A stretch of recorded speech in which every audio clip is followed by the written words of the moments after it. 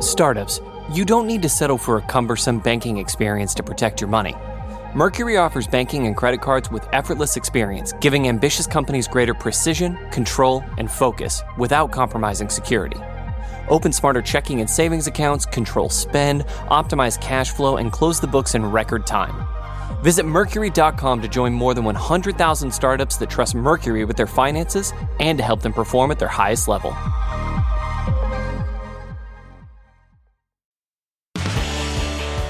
This is Recode Media, Peter Kafka.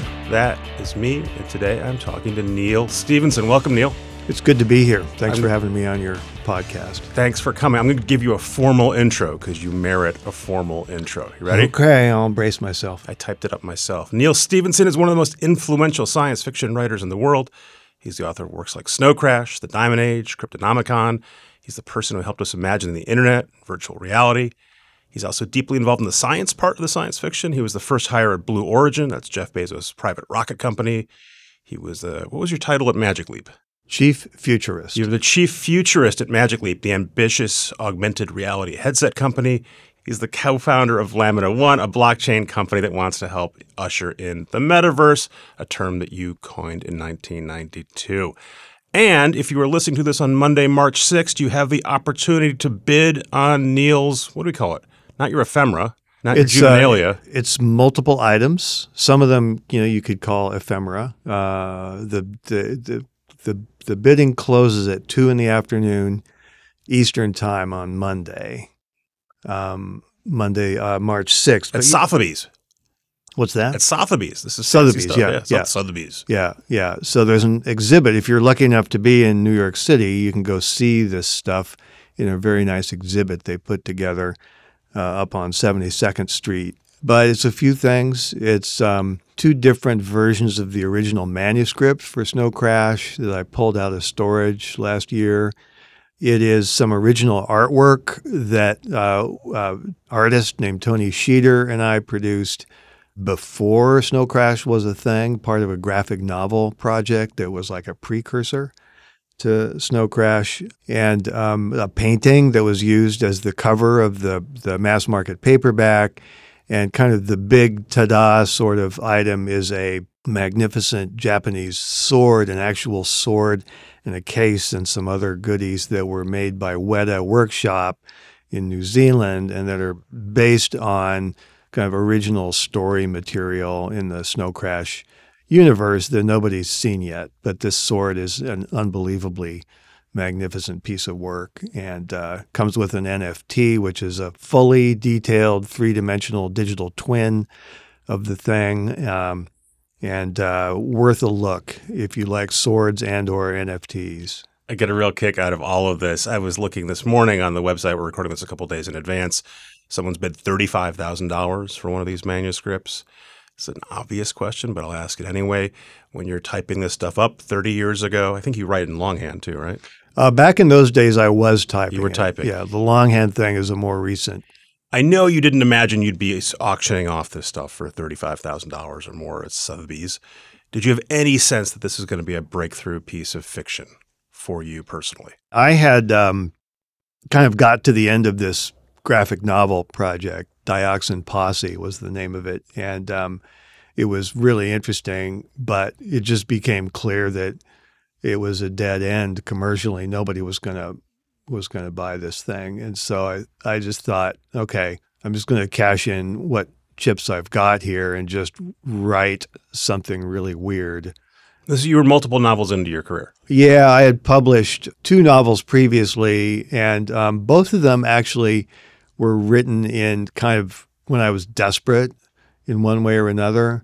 And Snow Crash, I didn't feel quite that desperate because I'd published a couple books, but I was like, okay, I'm just going to go for it with this thing. And I'm going to throw in a lot of stuff that I've become aware of in the last couple of years because I had to write a lot of code. Dioxin Posse was a big computer graphics project, among other things. And so I was deep into the headspace of computer graphics and code writing and user interfaces. And so I just kind of threw the kitchen sink into it in the form of the metaverse. I'm just trying to imagine what it's like. At what point do you realize, this book is well received, it means something to a number of people. Does that happen right away? I got to this book 15 years ago. It's been around for 30. Yeah. What's the build of a book like that is totemic now for a lot of people in tech and the broader world? It was a very slow burn. It was a real steady seller for 30 years, but there was, in publishing, what they aim for now is just an incredible spike. Right. So you can land on the bestseller list. Exactly.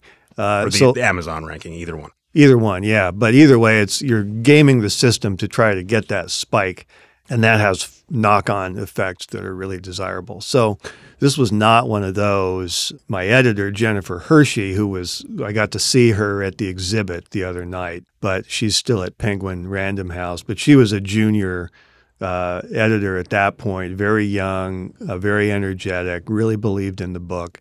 And so she did a couple things that sound small but were big. One of the things was that in those days, reviewers were less likely to take a book seriously if it was paperback. Mm-hmm. And so she somehow printed up something like 2,000 copies of a hardcover that she could mail to reviewers to make them think it was a hardcover original. And those are now really valuable collector's items because there's so few of them. And then she wrapped hundreds of copies of the galleys, the page proofs, in like iridescent paper and mailed them off. Just anything she could think of to kind of make it stand out and pique people's interest. We got some good quotes from William Gibson and Timothy Leary, and it just started to go, but not with a huge splash. But like a year later, a friend of mine who's a writer came up to me and said, "So what's it like?" And I was like, "What do you mean? What are you talking about?" And he was referring to the fact that the book had succeeded. It had gone somewhere. And I hadn't even been cognizant of it. That was your first sign that it had gone somewhere, is that someone told you a year later? Yeah. Because now you can, moment to moment, you can track the sales numbers on Amazon, and a lot of writers drive themselves crazy doing that. But back then, the only way to know was you try to badger the publisher and ask them for some sales figures, and even those don't mean anything because it's how many books have been bought by bookstores. Yeah, not by readers. So those numbers might all go away if the books get returned. Yeah. So it's hard to imagine now, but there was this real long lag back in those days. And it's also pre-internet as we know it. So you didn't see like a buzz, on social media or any of that. It was just a bunch of disconnected BBSs. And when did you get a sense that the Jeff Bezoses and the Mark Zuckerbergs of the world were really, not just that copies were being sold, that this was really meaningful to tech people who were building things? I started kind of hearing about that, again, kind of in the mid-'90s as the internet became a thing. And initially, I was just on The Well, which is an early BBS, and there were a lot of tech people there. So I started getting the idea that it was well received. I started to hear from people in the tech industry who were reading it. It just kind of gradually became clear. When Google Earth came out, I can't remember what year that was, but word reached me through the grapevine that the Earth application described in Snow Crash had been somewhat inspirational for that. So at that point, I was like, okay, holy shit, maybe people are actually taking this seriously. And then cut to last year when Mark Zuckerberg renames his company Meta and says, I want to build the metaverse and spend billions of dollars. And everyone at that point realizes this. And then all the obligatory stories say, this is in reference to your book, 1992. Did he reach out to you prior to that? No, and not after either. So there's been zero communication. I know you've been asked this before, but I'm going to ask anyway. Your book, like a lot of science fiction, not all science fiction, but a lot of science fiction, it's describing a dystopia, and it struck a lot of people, including me, to be weird that it's weird that a consumer company, one of the biggest companies in the world with 2 billion users, would say, this is the future we're pivoting toward. What do you make of that gap? So a couple things. One is like Snow Crash is a dystopian novel, but it's also kind of a parody of dystopian novels, because even then The main character is named Hero, protagonist. Yeah. And, there had been enough of that kind of literature out there that the tropes had become familiar. And just rehashing them without any self-awareness or humor would have been a little weird.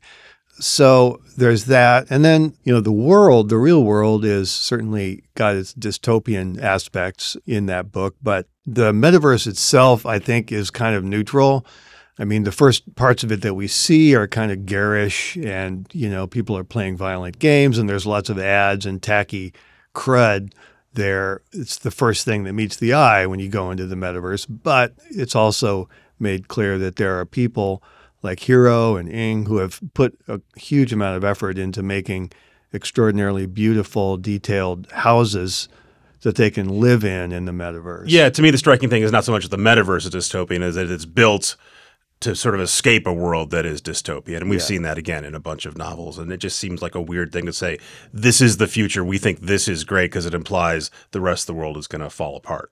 Yeah, you'd have to ask I them. think he's been asked, but I'll ask him again next time I see him. Let me ask you about Lamino One, blockchain company. If this was a year ago, I would say, it makes sense that Neal Stephenson's really into blockchain and crypto, and because everyone was really interested in this, and why not? Why wouldn't someone who'd help sort of imagine this stuff be involved in it? Now there's a decided lack of enthusiasm for that. First of all, why don't you explain what Lamino One is and why you're building it? It's a layer one blockchain startup that. Let's translate layer one. So that just means the most basic layer of a blockchain system that can be used to support currencies and smart contracts and various other features. And probably the first one that most people have heard of is Bitcoin, Ethereum, and there's many others. Anyone can start one. The building blocks using blockchain, and then people can build on top of that is the idea. Right. On top of that, you can build other layers of functionality that serve particular goals. The idea here is that if you're going to build a metaverse, you've got to have certain kind of engineering infrastructure in place to make that work. And there's different approaches that you can take. You can centralize the whole thing if you want. But to me, it smacks of a decentralized kind of approach where and this is not an original idea. Even back in the early 90s, I got to know people who were building a system called Habitat, which was like an early metaverse. And they had realized even then that if you're building a system that actually does this, then other people's code is going to run on your computer. And that's really the key insight behind a lot of this, is that if I make an avatar that's got a particular shader, a texture, some kind of algorithmic content in it, and I'm interacting with you, then there's some kind of decentralized system in place that enables my avatar to kind of be rendered and execute on your hardware and vice versa. And so how do you do that securely? And how do you handle the financial transactions that are implied by all of that? Because in order to make the hair and the accessories and the clothing and the animations and all of the other things that make up an avatar or another part of a virtual experience, you need a whole cast of characters behind the scenes. You need animators, you need texture artists, programmers, sound designers. And if those people aren't getting paid, aren't getting compensated and recognized for the work that they're doing, then why should they do it? Why should they contribute their efforts to working on something like this? So what does the payment system look like that enables that? And how can we build a payment system that's kind of transparent and that's based on people engaging in these microtransactions all over the place all the time, as opposed to kind of an advertising-based model or a model that's based on kind of monetizing people's personal information. Mm-hmm. So to me, that all adds up to a pretty strong overlap with what blockchain does. And so it makes sense that we could use blockchain as the basis for that kind of a system. The fact that it crashed and burned last year is, it's what did that teach you, if anything? Mostly I think of it in terms of volatility. Why is it volatile? And I think that I did a talk at DICE, the video game convention, last week about this. When you think about famous crashes, like the one that's always referred to as the tulip bulb bubble in the Netherlands in the 1600s, there's some common threads you can identify that explain that volatility. And in the case of tulip bulbs, first of all, people don't need tulip bulbs to live, and they don't have any kind of sentimental or intangible value either.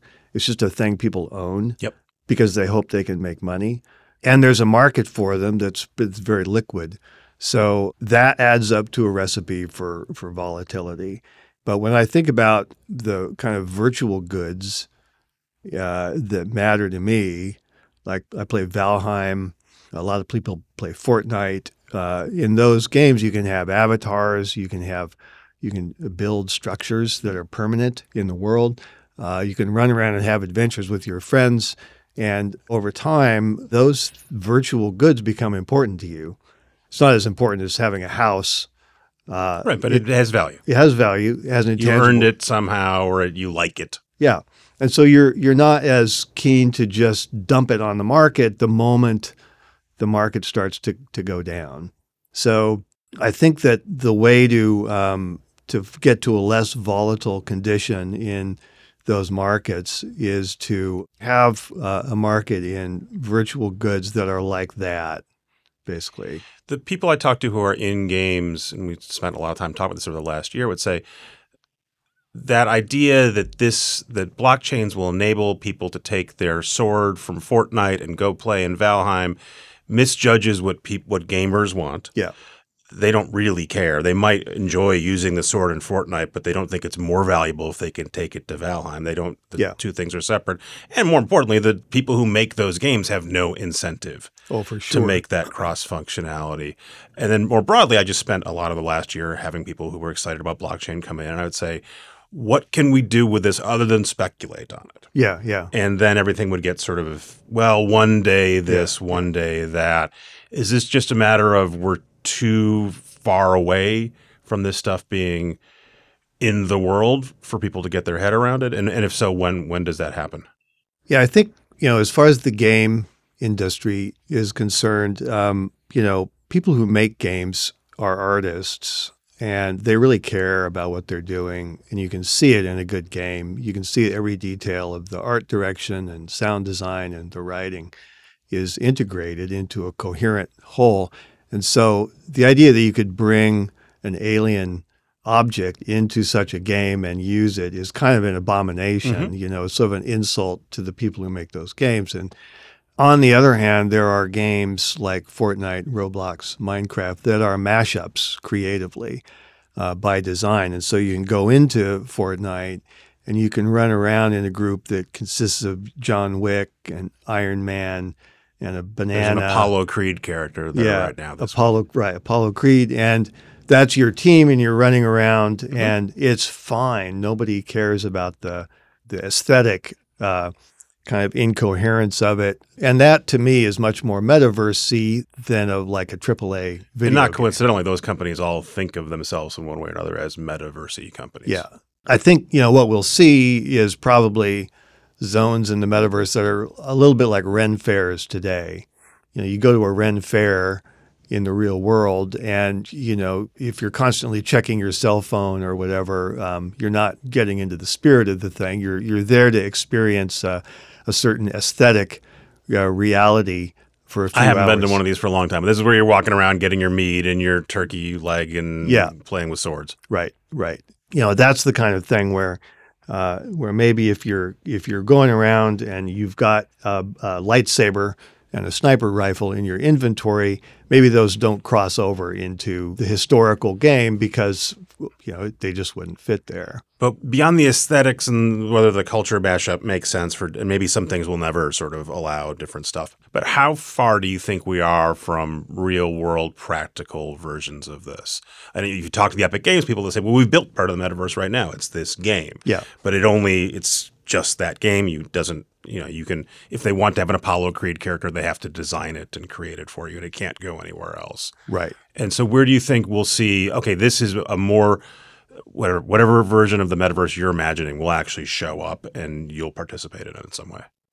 Yeah. So I'm not inclined to prognosticate about it. I come from a family background of engineers and scientists, and it's kind of a roll up your sleeves, what do we need to do kind of environment. So right now, I'm not seeing the infrastructure that creators would need to make this interesting. So step one is to get to work on that, which is the purpose of Lamina One.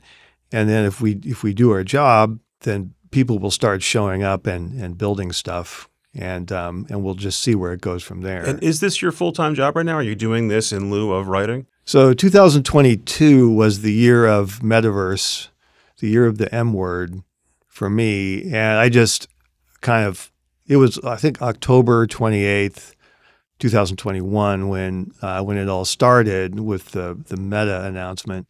And so I basically dedicated that year to just kind of handling everything that came out of that, including co-founding Lamina One, doing a lot of speaking and press.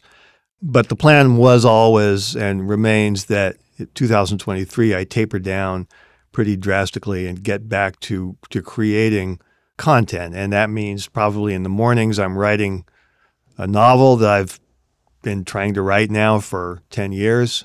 So I've started doing that. January 1st, 2023, I actually forced myself to sit down and focus on that for a couple hours. And in the afternoons, I'm hoping to make some headway actually building some content of a metaversy nature. I saw in an interview you talked about, you said you're interested in game engines as cultural media for new creative work. So should I assume that there's going to be a Neal Stephenson game that I'm going to be able to play at some point? I'm trying to build something like that. There's a lot of hoops to jump through first involving rights and financing that are very boring to talk about, but not for me. That's why I nerd out on that stuff. That's your deal? Yeah. Well, it's part of what we're calling the extended Snow Crash universe timeline, which is prequel material basically to Snow Crash. So it sounds like you may not have the rights to make your own book into something?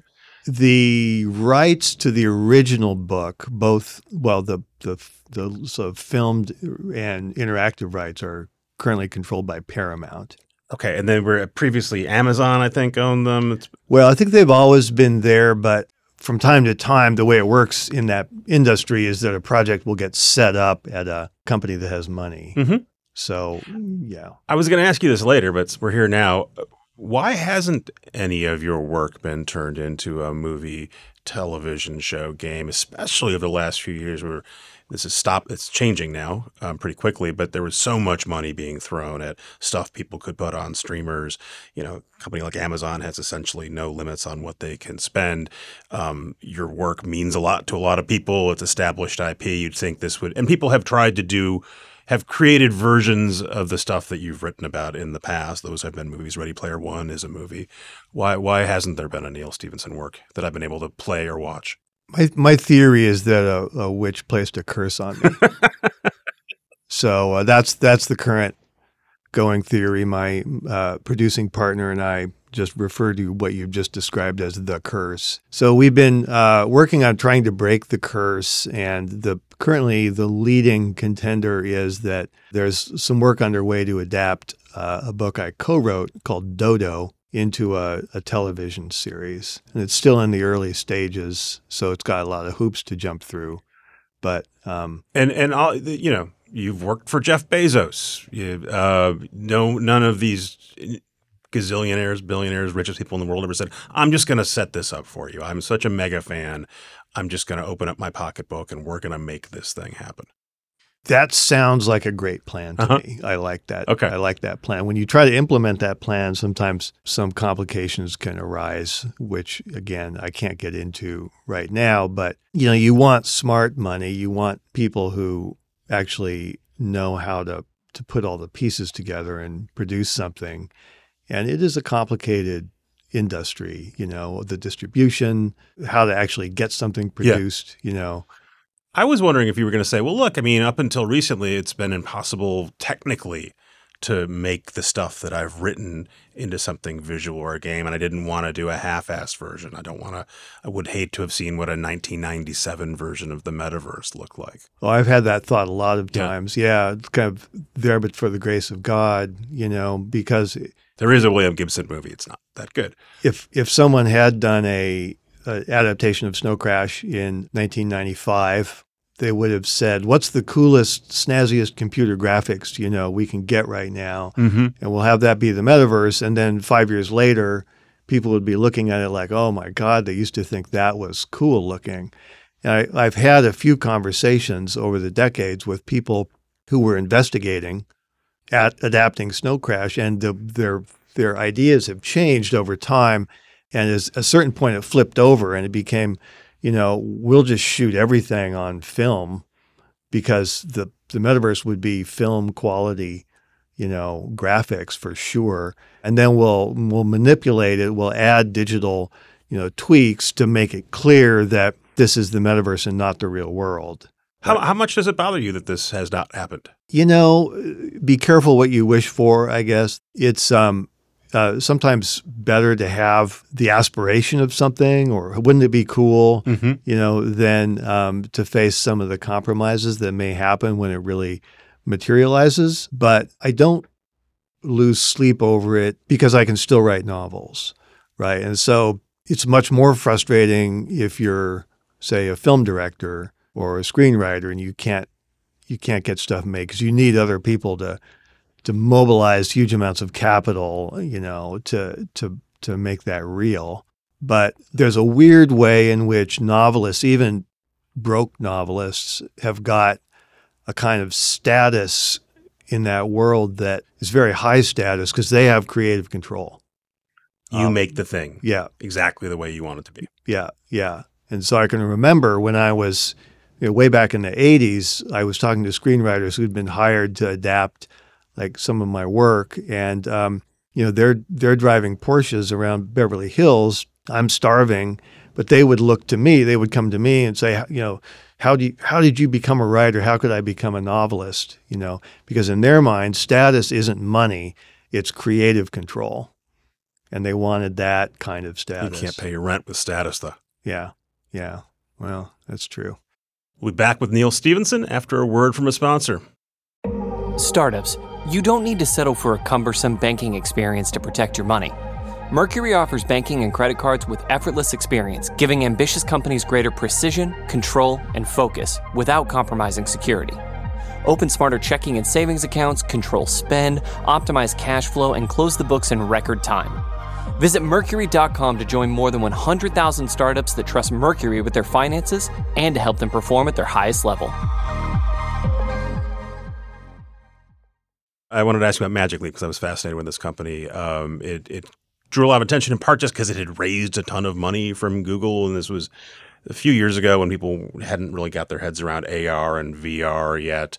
And the other part of the excitement was that lots of people would go down to Florida where this thing was based and come back and say, I signed an NDA and I can't talk about it, but I can tell you that it's mind-blowingly amazing. Yeah. You're never going to believe this. Lots of people went down and said that. You got involved, which seemed very excited to me, and cut to basically they ended up producing a very expensive headset that has not taken off, that they're trying to create for industrial use. It just really hasn't worked. What did you learn working at Magic Leap, and how does that inform your vision of augmented reality, virtual reality, and whether or not we're going to have goggles? Because again, people are continuing to try this. Meta is still trying it. Apple is going to roll out a version of this. Yeah. The tech world seems to think it's a thing we want. Yeah. So on kind of a nuts and bolts level, I learned a lot about game engines and content production, but kind of zooming out a little bit, in terms of a lot of money, it's this, like if I came to you and said, I want to open a lemonade stand on my front sidewalk and I'm trying to raise $100 million, you'd say, well, that's a lot of money. But if I said I'm trying to launch a Mars colony and I'm trying to raise $100 million, you'd be like, that's not enough. So this is one of those with the whole AR headset thing. I have no way of knowing how much Microsoft put into what they did or Apple's putting into what they're doing. But I'm pretty sure that it's more in the aggregate than Magic Leap raised Sure. and spent. And the output, the result of it was this thing that works. It's still the as far as I can tell, the best ambulatory AR system in existence. And some of the applications that came out of it were amazing. Like the Weta Workshop produced a game called Dr. Groydbort's Invaders that is still, this is years ago now, but it's still just a phenomenally powerful and successful game. So they accomplished a lot. But as you say, the question is always, are we going to do the big thing, make the jump into hyperspace by selling hundreds of millions of these things to ordinary consumers? Or are we going to stick with the commercial industrial market? And later in sort of 2019, 2020, I think Magic Leap was starting to make that pivot toward the commercial. Out of necessity, just like Google Glass did. Yeah. And HoloLens, I think, was always kind of that way. And then what sealed the deal was COVID and the financial crash and just the fact that at that point, belt tightening had to happen. Do you think in the future we are going to where people, assuming the tech gets there and assuming there's a reason to use it, which are both huge things, that humans want to wear goggles? I went and saw the new Avatar a couple months ago, and it's a 3-hour movie, and I was seeing it in IMAX with the headset on. An hour and a half in, I'm like, I don't want to wear these goggles anymore. It's a long time. That you hit your limit. There's a semantic distinction between glasses and goggles, right? So lots of people wear glasses all day, and nobody thinks twice about it. Very few people wear goggles all day. Like you go skiing, maybe you'll put on goggles. Fighter pilots wear goggles, but goggles are not generally a long-term wear kind of item. No matter how good the experience is, wearing that stuff for, as you say, more than 45 minutes or an hour is not enjoyable for a lot of people. On the other hand, the game industry has taught everyone to experience 3D worlds through a rectangle, a flat rectangle on the screen. It works great. And you're using your WASD keys and your keyboard and your mouse or whatever your control system is, and people just fluently pick that up and they'll play that for hours. So, I think that goggles are going to be a thing. I like goggles. I know people who make goggles of various types, and I can't wait to see what comes out of that industry. But I think that most people are going to continue experiencing 3D worlds most of the time through screens. And does the metaverse work if it's a flat screen experience for most people? So that's fine. Yeah, I keep forgetting to mention this, but yeah, in my view, the metaverse, initially is going to be experienced by almost everyone on flat on screens. A television set or an iPhone. Yeah, some version of that. Yeah, because that's the reality. That's what the market is. You mentioned several times you come from a tech background, you did coding yourself, but you weren't working for Jeff Bezos. I assume you have access to lots and lots of the brightest and most advanced people in most advanced tech. How does that change how you write about science fiction now that you've been sort of exposed to cutting edge stuff and a different kind of science than you were exposed to in the 80s and early 90s?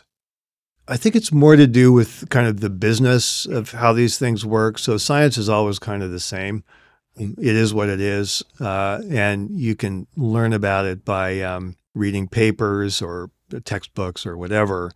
But the business of how science gets done, how technology gets developed is a whole different thing. And I assume the people too, right? Once you get exposed to Jeff Bezos, that changes the way you view business. Yeah. So just the process of raising money and, running an organization and just dealing with the human factors of management and recruiting and all of that stuff, the kind of the day-to-day reality of building an engineering organization that I couldn't have learned about other than by being in the middle of it. Is that going to get reflected in work you do going forward? Well, I think it's reflected already in some of the books I've written, like Seven Eves, which or also a lot in Dodo. So, Dodo has got all kinds of, it's a comedy in which, people are going back in time to do missions, but when they come back, they're dealing with a bureaucratic government agency that they work for. So there's a lot of comedy in those juxtapositions. Again, Seven Eves and Termination Shock is another one, Reamd.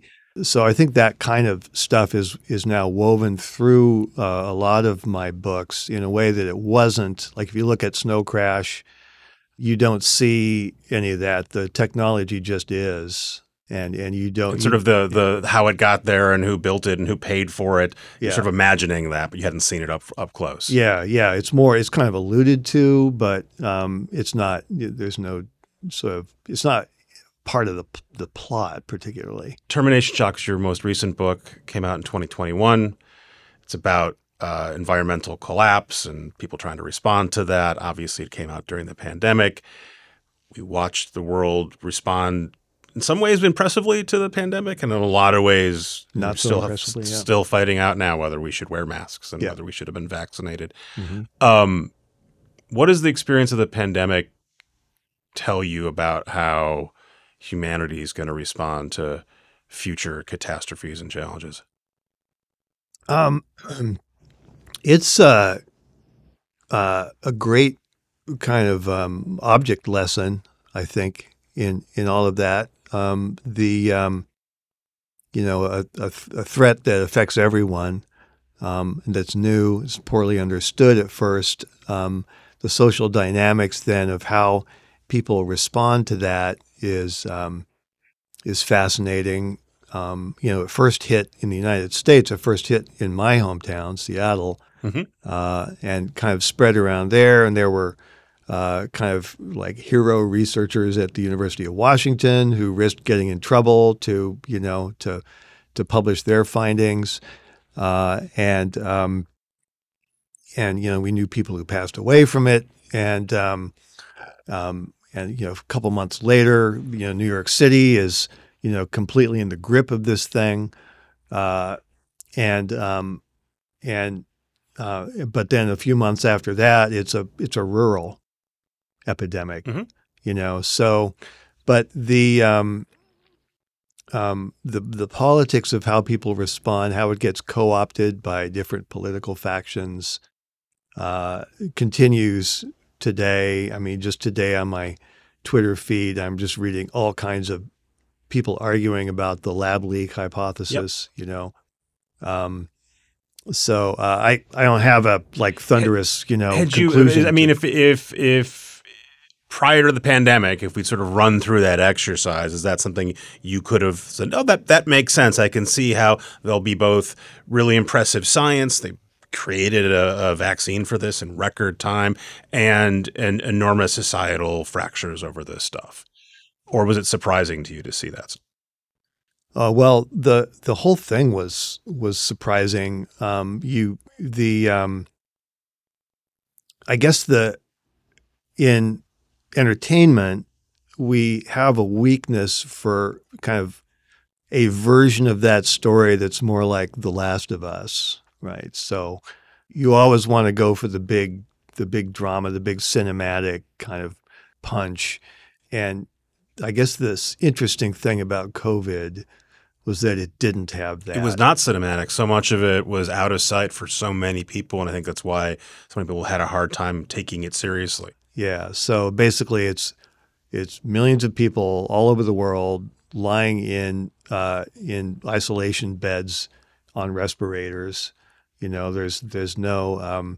But if you didn't want to go see them, yeah, you probably didn't, and a lot of them were older or whatever it was, and so you might not have been interacting with them, and it was easy to sort of imagine that it was someone else's problem. Yeah, they would just kind of disappear. And I just remember my wife's a physician, and she was walking past a medical complex in Seattle about a year into it, and she walked under some new construction, and there was this big pipe that had been erected over the walkway from a new temporary facility off to one side, and it was carrying oxygen. So there's this new industrial plant that they'd plonked down in the parking lot just to pipe oxygen into the lungs of COVID sufferers. And the hospital looked the same, but the only visible evidence that this was going on was this pipe.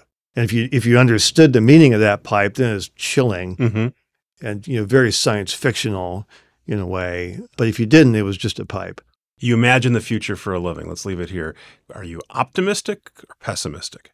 So I think that the only two things worth talking about right now are carbon and fracturing of society by social media. And they're both equally concerning. I don't know what to do about this social media. I'm not a people person in a lot of ways. So I tend to think about carbon. I've been thinking a lot about carbon sequestration in particular, geoengineering, all that stuff. How do we get the carbon emissions out of the air? How do we reduce carbon emissions and remove the hundreds of billions of kilograms of carbon that we've already put into the air? So I think we'll beat that problem, but I think it's going to be the biggest engineering project in human history. It's going to transform the world, their built environment, because we simply can't do it without doing engineering on a massive scale. And I think we'll succeed at it, but we'll have some bad times between now and then. I think we'll start to see the kinds of mass casualty events that are described in Kim Stanley Robinson's book, Ministry for the Future, where you might see millions of people dying of heat stroke in a certain area over a very short period of time when the temperature goes up, the humidity goes up, the power goes out.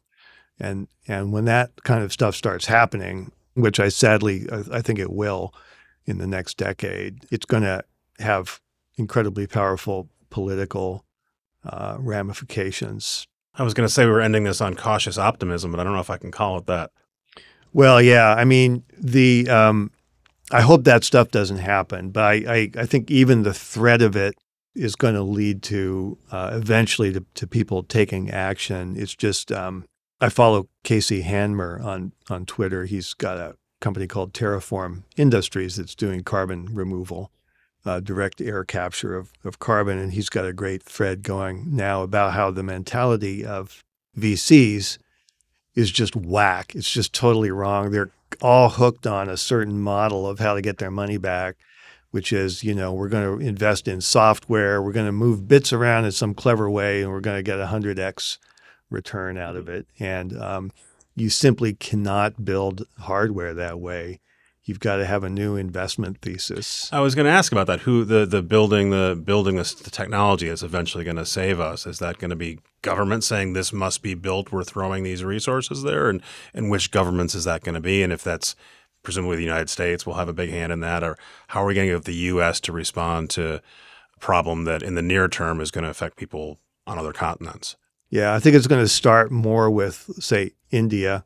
Again, I'm kind of quoting from the Kim Stanley Robinson view of things here, but they're the ones, they're big, they have money, they have extreme technological sophistication, and they're going to get hit hardest or soonest. So I think a lot of activity is going to center there. It's a weird way to end this conversation, but we're going to end the conversation. Neal Stephenson, I hope you're right, and I'm delighted you came by to talk.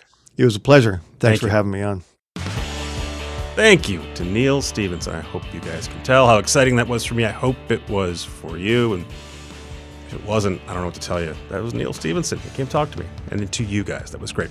Thanks again to Jelani and Travis for producing and editing this show. Our sponsors for bringing it to you for $0 and 0 cents. This is Recode Media. We'll see you next week.